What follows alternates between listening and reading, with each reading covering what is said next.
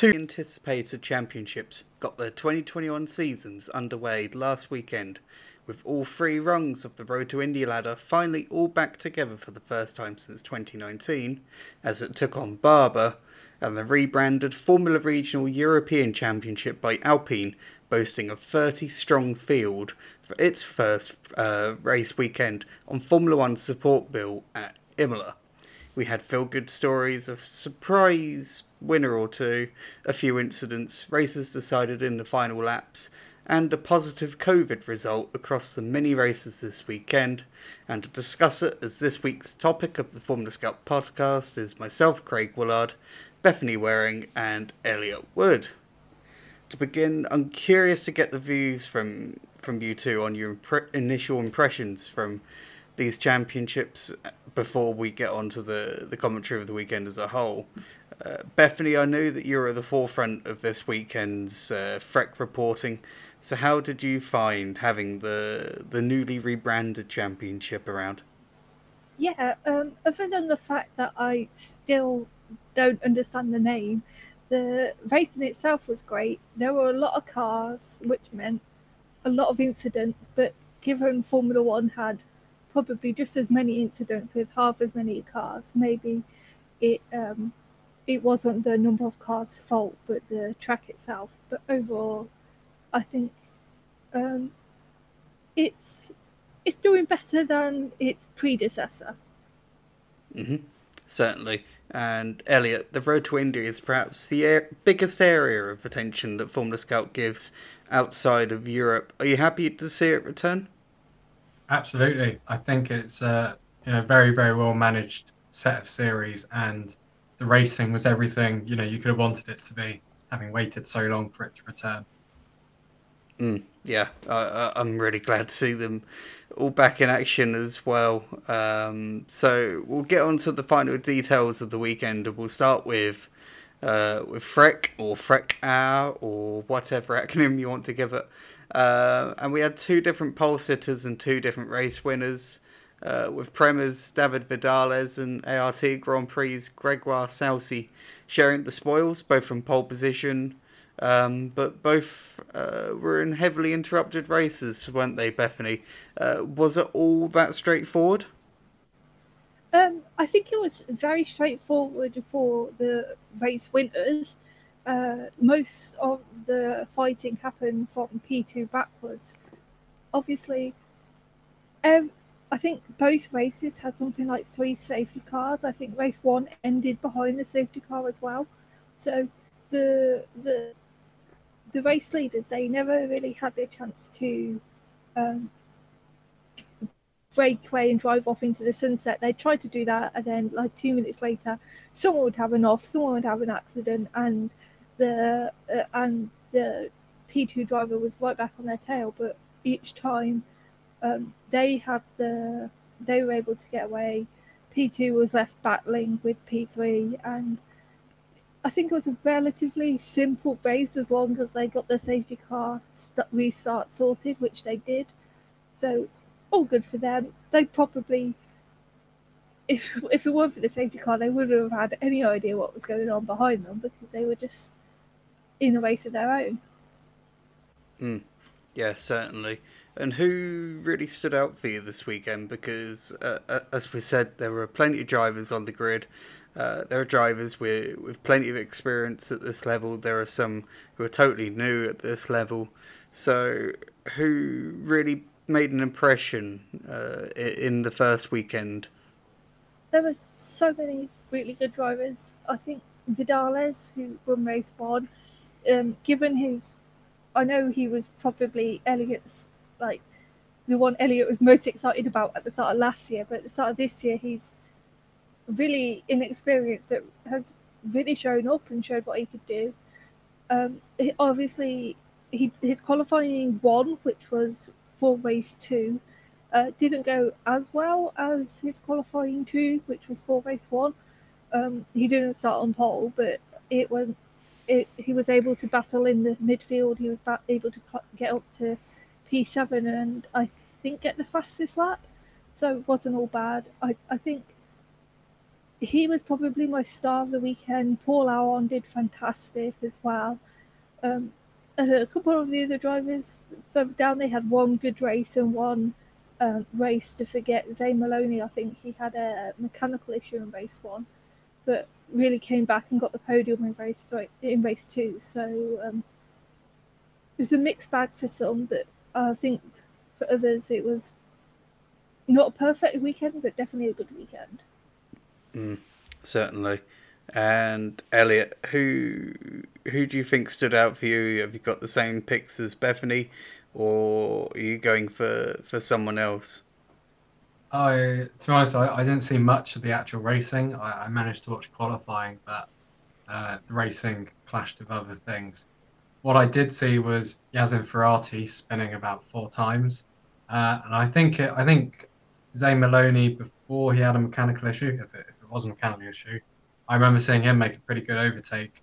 And given almost how much pressure is going on into him because of how bad his last year was, I'd say that's a good opening weekend for him to look as competent and as measured as he was. And yeah, pretty much backing up everything Bethany said as well. Yeah, certainly. We had 3 drivers missing from the field this weekend, Elliot. Can you sort of explain what happened to all 3 of them? Because they were all missing for very different reasons. Yeah. So first of those was Thomas ten Brinker, who's coming up from Spanish F4 and joining ART Grand Prix. And when he was traveling, he got his COVID test result back. Obviously, you have to take a COVID test to A, into the country, and B, then into the circuit. And it came back as positive. Took another one, came back as positive. So he had to go into quarantine and miss the opening round of the season. And I believe he was asymptomatic, so he's doing fine, but he just wasn't allowed to race. And Franco Colapinto, he is driving for MP Motorsport, and he's doing the European Le Mans Series this year with the G-Drive Racing branded Algarve Pro team. And that is his primary program, the sports car stuff. And when they had to move their season opening round onto this weekend, and then Freck also moved its first round into this weekend, he was left with a dilemma that didn't seem to be addressed by the people who worked with him until literally the week before. And in the coming days, every single afternoon they were checking with the organisers, can we do practice in the LMS and then go to Freck, etc. And it got to Saturday morning and they just said, no, you can only do one series. So he did the European Le Mans series at Barcelona and his seat was empty. Then the 4th RSGP car, Lena Buller, she broke her hand during pre-season testing, which hand injuries are fairly common with this car due to the steering rack.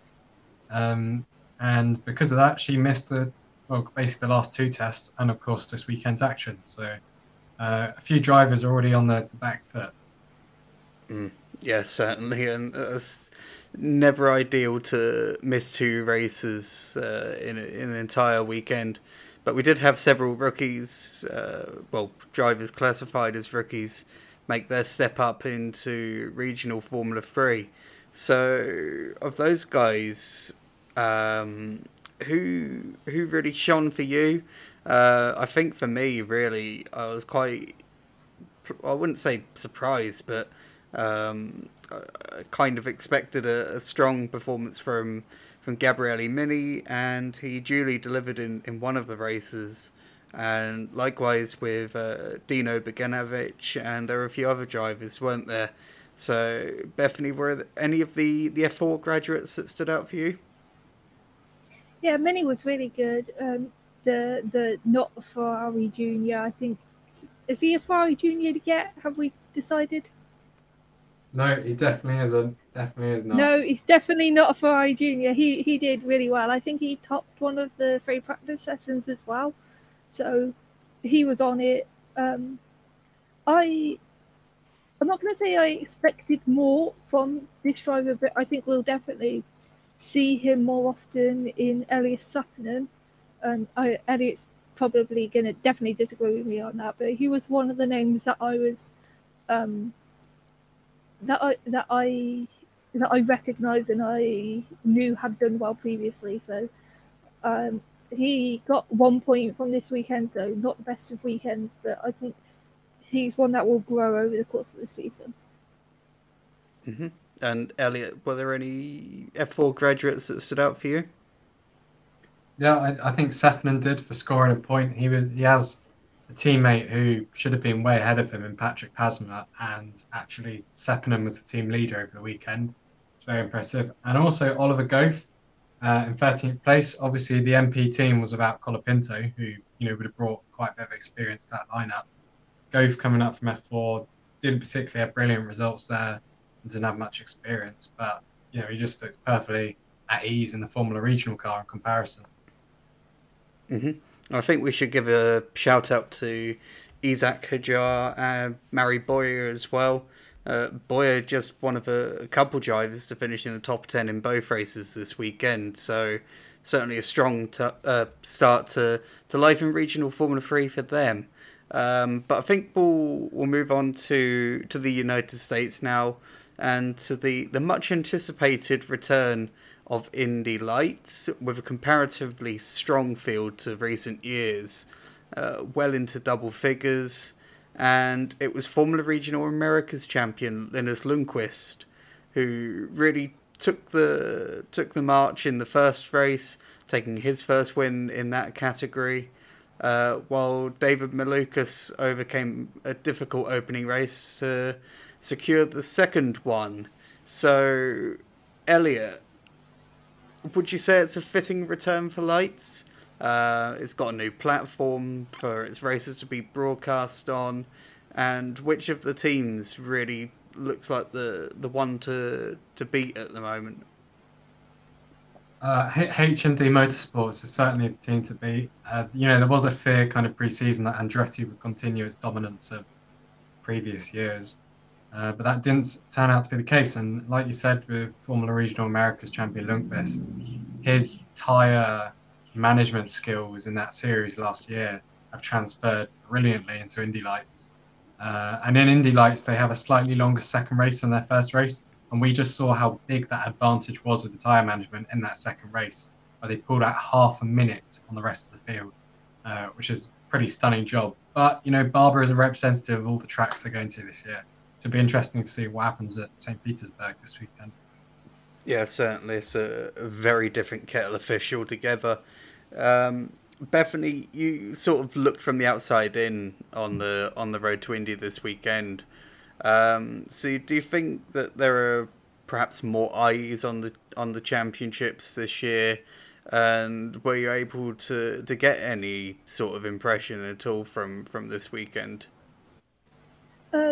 No, I didn't get any impression from the weekend. I apologise, but my sleep schedule is very important.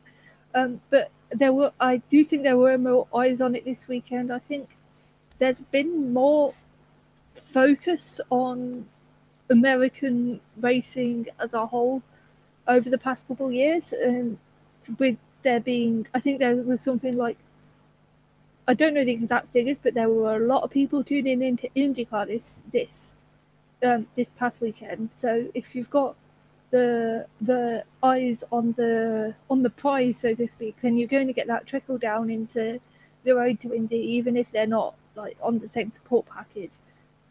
But so yeah, I do think there has been more eyes on them, and the drivers, they're drivers that are known in Europe. So if you have one driver that's known in Europe and they bring their fans over to Road to Indy, then all the others, those fans get to experience all the others as well. So I think overall, yeah, there have been more eyes on Road to Indy, and hopefully the rest of Europe can really realise how fantastic these series are, because it's some of the best racing, including inside Europe.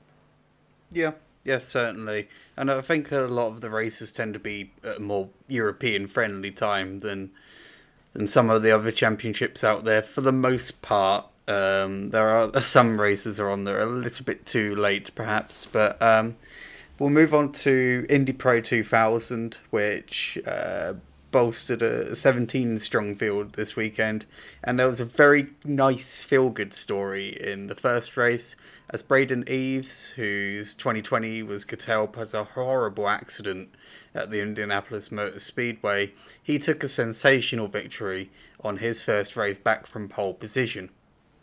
Meanwhile, in the second race, it was Hunter McElrea who denied reigning USF 2000 champion Christian Rasmussen after a spin and a penalty for the Danish driver. So, Elliot, some fascinating racing and some brilliant stories to kick off that season. And do you think that this championship might be the most interesting to see, how it plans out going forward? Quite possibly. Last year it turned into probably the closest racing series in the world in junior single-seaters. Really, really good driving standards and really close racing. But I think, as we saw in free practice, the fact that they only had 3 sets of tyres they could use this weekend kind of changed the picture of how drivers were learning the circuit, learning the car, because they wanted to save that set of tyres for so much of the weekend. But then obviously when they got to the races, it was all flat out. Everyone was fighting each other. So when they have an extra set this weekend, I think we might see something very different to what we saw in Barber. Certainly. And do you think that there's a particular team there that stands out, or do you think that we might get a totally different picture at St. Petersburg and some of the other circuits as well?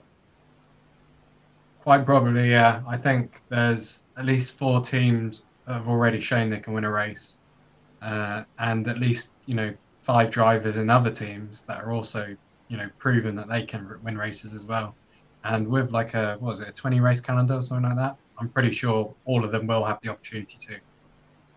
Certainly. So do keep an eye on that one going forward. I am fascinated to see how that's going to pan out, and that's one that I'm particularly excited to see going forward. I thought it was brilliant as it came to a conclusion last year.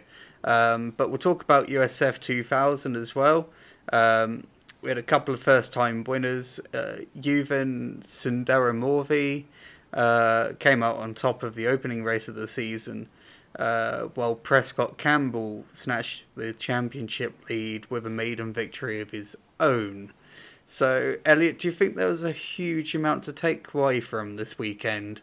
Because, like with Indy Pro 2000, most of the cars sat in the pits throughout practice, and we've got massive grid once again for that championship. So it makes it a little bit difficult to really grasp a championship picture in that, do you think? Yeah, I think experience rose to the top because of that last weekend.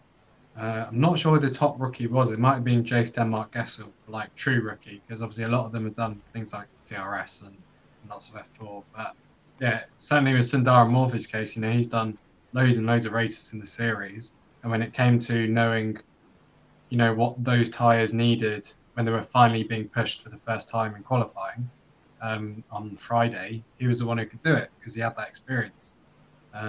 So yeah, I think experience will continue to be a factor in the first half of the season, and then after that it'll be a bit more.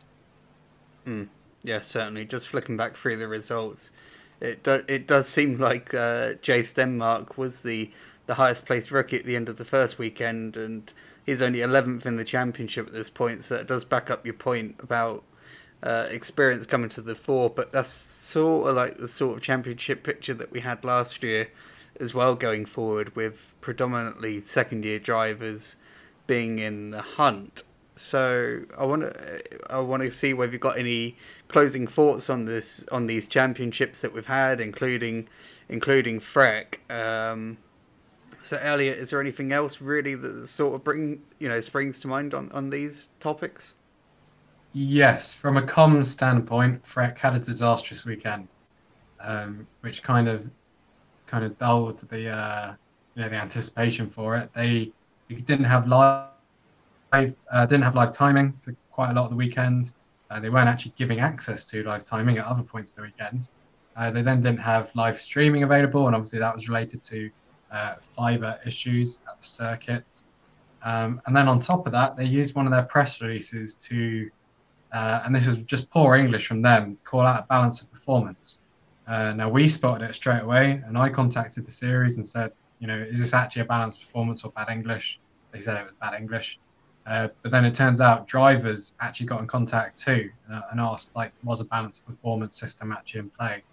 So that wasn't good from them either. And then, rather covertly, they then said something rather rude in the event briefing. I'll just leave it at that. When I think about it, the second USF race had to be postponed a little bit due to a slightly unusual circumstance in that the power went out at Barber, so that had to be pushed back to after the IndyCar qualifying. I was kind of worried that the IndyCar qualifying was going to be postponed a little bit as well, so thankfully they were able to get that sorted pretty quickly. But Bethany, have you got any closing thoughts on these championships?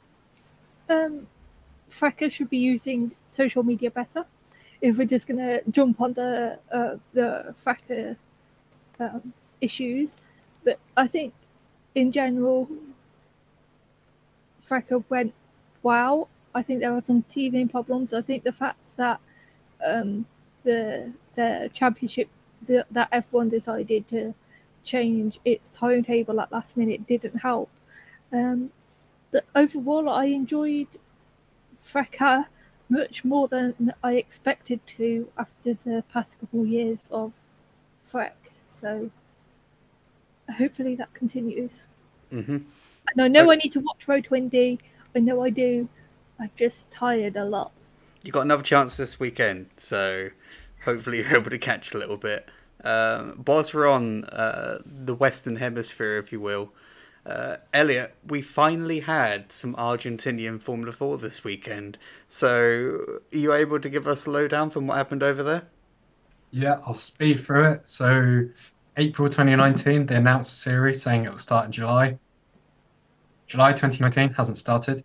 September 2019, I think I emailed the guy who runs it and he was like, yeah, we'll be starting by January of 2020. Then they announced there's a delay of parts in December 19, so they couldn't do the January 20 start. Then after that, there was a national recession after the national elections in Argentina. That delayed it even further. Then the pandemic arrived. That delayed it even further. Then towards the end of 2020, they were like, we're not only just going to race in Argentina, we're actually going to hold our series in Brazil and Uruguay before we even go to Argentina. And that didn't happen. Then they were going to support TCR, and that didn't happen. And then they eventually signed a deal with a kind of series I'd never heard of called Turismo Pista, which is it's almost like what TOCA is to UK fans. It's like lots of different big and small touring car classes have their own races. Looked pretty exciting, to be fair. And the F4 series supported that with an 8-car grid with 6 of the drivers were taken from touring cars. Like literally they were hopping out of their Peugeot 205 and whatever and hopping into the F4 cars. But there were 2 youngsters from Argentinian single-seaters. And they had TV coverage in Argentina. We can watch it here. We had live timing, so I could follow it. Wasn't particularly exciting. And oddly, I think they're actually awarding points for... So the sporting regulations say it's like the usual FIA point system, yet they actually handed out points to drivers who didn't finish. And then we're kind of weird in how they award them on fastest laps as well. So a long-awaited debut, kind of the expected trickiness, an impressive grid size given, how much, how long this has taken. But not many of those drivers look like they'll be coming back for round 2 unless the series continues to support this touring car championship and has this, however it's attracting those drivers. Either way, I was excited for it because I like left field championships. Certainly. It does sound like an interesting one and not the sort of thing that we tend to get particularly often. We speak a lot about championships not quite doing as well as they should, and small grid sizes and all that sort of stuff. But that's certainly a new one on me. But let's head on to all of the features and other things that's going on around the Formula Scout website and so forth. I hope many of you have considered applying to become part of the team and to replace me as the podcast host and so forth, and become one of those TikTokers that people keep talking about and so forth. So Elliot, I'm sure there have been absolute loads of features to talk about, and I think you've got another one going live tomorrow. Yes, I do. I think I'm trying to remember when we did the last podcast. So we did our Freck preview podcast, I think, last week. Mm-hmm. Then, or have we done the Road to Indy one by that point? We had a second podcast, which probably listeners to this one have already heard, where I spoke to a young American journalist. Then we had a feature on Portuguese street racing potentially returning, which is very exciting. And today we've got a kind of reaction to the Indy Lights season opener, and particularly HMD Motorsports' use of the front left Cooper tyre and the setup they were using for that. Very interesting stuff. Then tomorrow, with all this Super League chat in football, I've kind of gone into the archives, found some stuff about old football motorsport mergers, spoken to a few people who know things about this today, and obviously the ownership, what's the word? Juventus and Ferrari and things like that. They're all kind of intrinsically linked at a financial level. So there might be a feature on that tomorrow, including some absolutely incredibly badly done livery redesigns of a football kit on Dallara 320s. So do check that out, because I spent 5 hours playing around on Snapchat doing those. Oh dear. I've got Photoshop, so it would have made more sense to hand it to me and for me to have a mess around if I had the time, but I don't think I've necessarily got the time to do it. But I'm intrigued to see the what that feature's going to look like. So definitely do check that out on formulascout.com.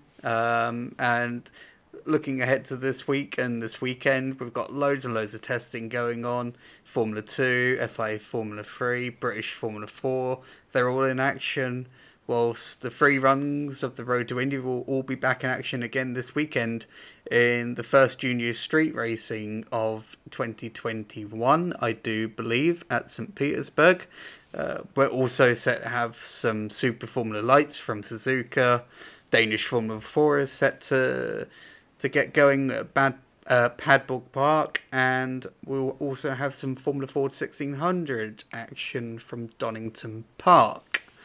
So I think that's it for this weekend. This week, I've lost track of the day. So we'll be back soon with another Formula Scout podcast. Adios.